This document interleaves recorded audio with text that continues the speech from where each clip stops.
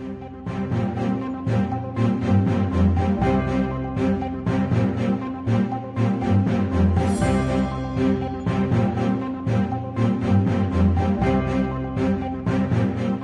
to the Paveya podcast, everybody. My name's Chris. Today we're looking at social media longevity, which social media giants have the most lasting power and is one of the largest social media sites ever in decline. We'll speculate about what the future holds for social media giants Twitter and Facebook with our guest, Rocco Pendola, coming up. Just a reminder, we're here each week to offer you social media news and tips for social media marketing. And, of course, if your business is struggling in any of those areas, you can always contact us here at Paveya.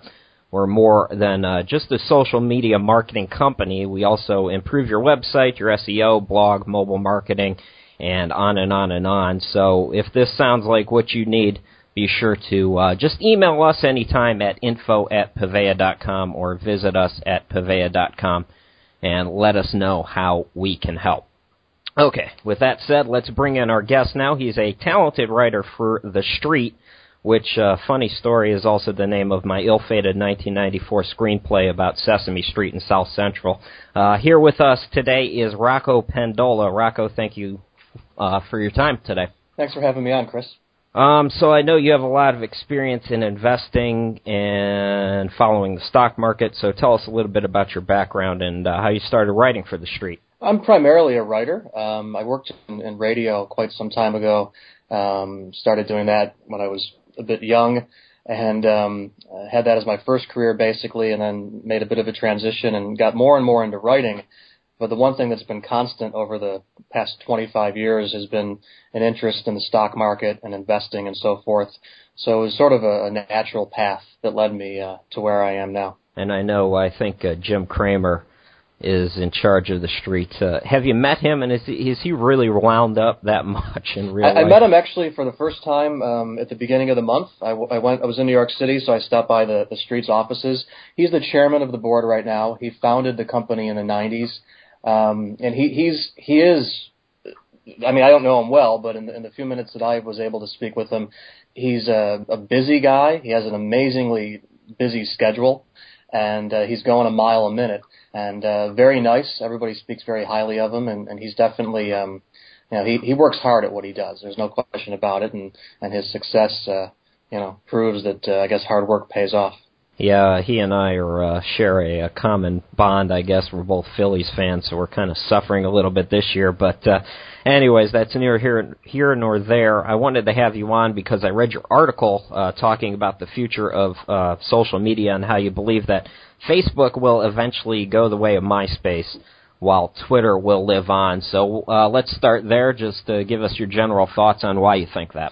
Well, it's interesting. That is probably the most well-received article I've ever written on any topic.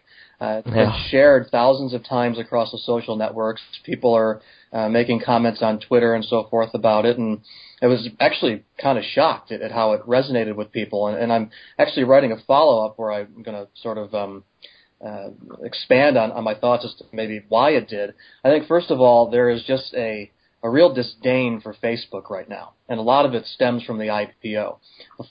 When they were about to go public, they were hyped as this great thing to get people into the stock market because everybody's on Facebook, so this gives them a reason to, pay attention to something they may not have paid attention to otherwise, which is a public offering in the stock market. And then, of course, everything that happened around the IPO happened.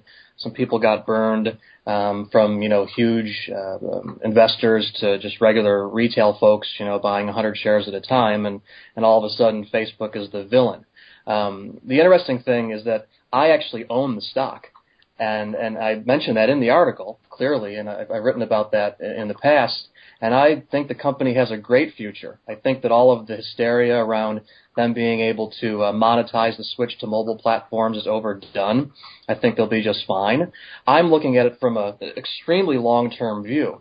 And I mentioned Springsteen in the article. I used a Springsteen quote to sort of set everything up, and I think it fits here as well because I look at Twitter as Bruce Springsteen, as Bob Dylan, as somebody who is going to be around at several decades from now, whereas Facebook might be more of a Maroon 5. great band, lots of hits. They're probably going to be successful for another 10, 15 years, but they're not going to stand the test of time like a Springsteen or a Dylan. And then the direct analogy I used, like newspapers, and is what I compared Twitter to. The newspaper, as bad as things may look now, is an institution, and it stood the test of time. If it dies tomorrow, it had a really, really amazing life. And that's the distinction I was trying to draw between the two. I don't think Facebook is a failure. I just think that its usefulness will outlive time, or time will outlive its usefulness. And I believe the opposite with Twitter, because I think it's a truly useful platform that the people will have a hard time doing without. Yeah, I don't see myself connecting as much on Facebook. I spend a lot of time on it because, well, I'm paid to, but to be honest, it doesn't, you don't even see friends posting as much. It's much more of an entertainment destination for me now, where I can, get news and information from my favorite teams or products or things like that. But I know you said if Twitter ever went public, that you should jump on it. But aren't you concerned if Twitter ever expanded to the point where it would go public, that it would end up a lot like what Facebook is now? I don't think so. I think that the really great thing about Twitter, and there may be ulterior motives behind why they're doing this, you never really know. But just looking at everything, with all else being equal on the surface, I think that it's really impressive how they decided not to go public. And maybe they're the smart ones. Zynga went public. They're having a tough time. Facebook, Yelp has done okay, but it's dropping now that their insiders are going to be able to sell pretty soon. Pandora, which I love, gets lumped in with the rest of these stocks, so it's had a tough time as well. And all of a sudden, Twitter says, well, we're gonna wait till we're a more mature company, until we're profitable, until this mobile question is out of the way. And maybe we'll go public then, because at some point they'll have to sell out or they'll have to go public.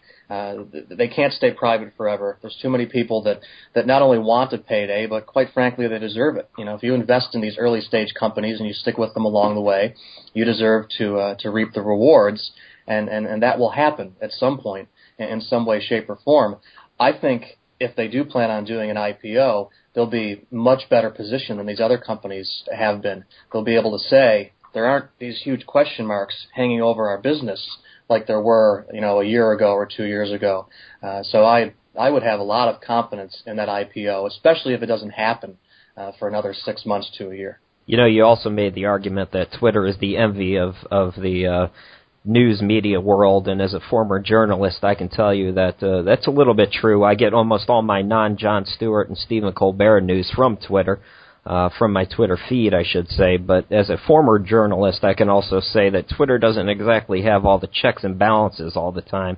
Trying to be first on Twitter can sometimes lead to misinformation. Like, just for example, when Gabrielle Giffords was shot in Arizona, people went to Twitter and saying that she was dead, and in fact, we obviously know now that wasn't true. So if Twitter is indeed the news feed that everybody goes to, is that necessarily a good thing, do you think? I think it is. I think that it's, as the user, you have a responsibility to, well, of course you have a responsibility as somebody posting on Twitter to ensure that your information is accurate. Now, it's different if you're the Wall Street Journal or if you're, just some regular guy who is anonymous.